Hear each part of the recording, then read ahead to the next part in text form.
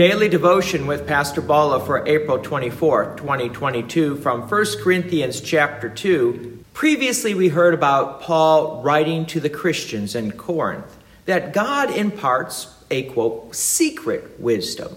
And what he meant by a secret wisdom was he meant that the gospel message must be received by faith.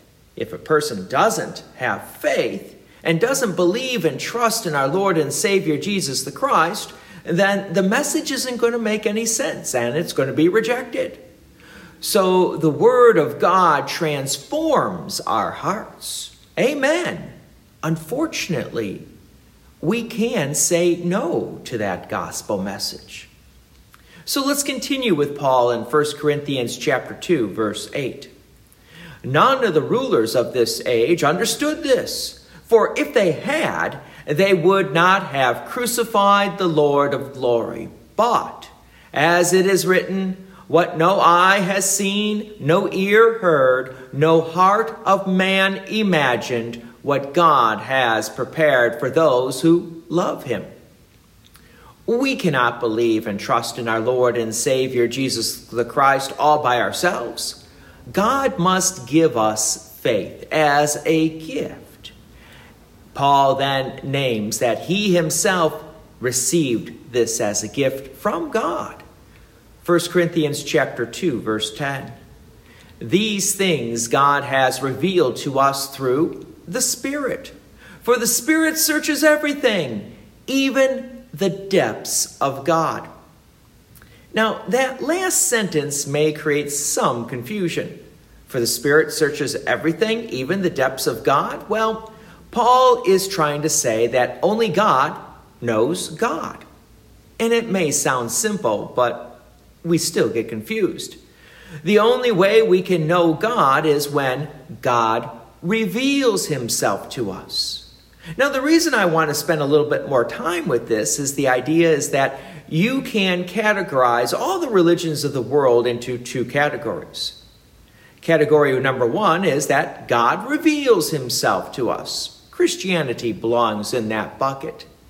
The other category is where people must do their hardest to try to find God.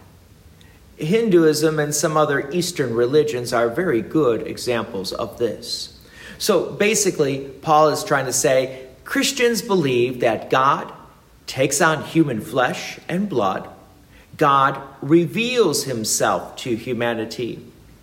In this particular sentence, Paul says that the Spirit of God searches everything, including the depths of God, and reveals God to people.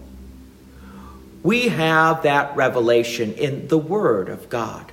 So if the Spirit completely knows God, for the Spirit is God, that means the Spirit also completely knows us. Now, many may perceive that as a little bit scary, but here's the good news.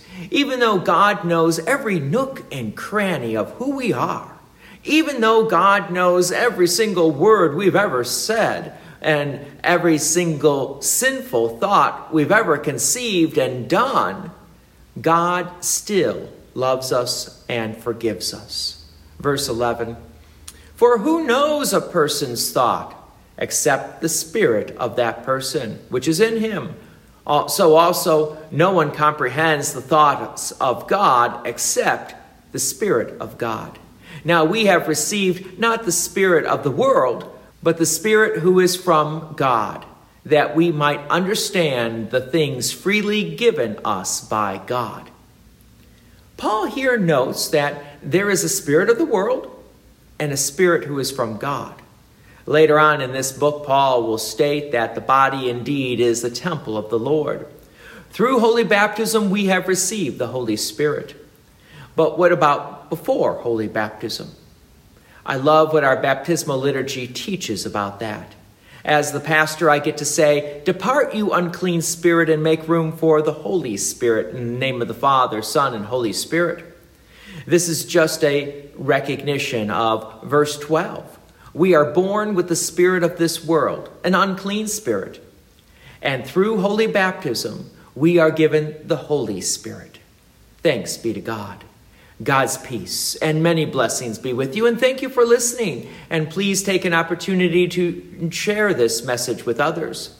If you have enjoyed these daily devotions, please consider making a donation to Peace Lutheran Church, 24024 West Main Street, Plainfield, Illinois, 60544. Thank you again for listening.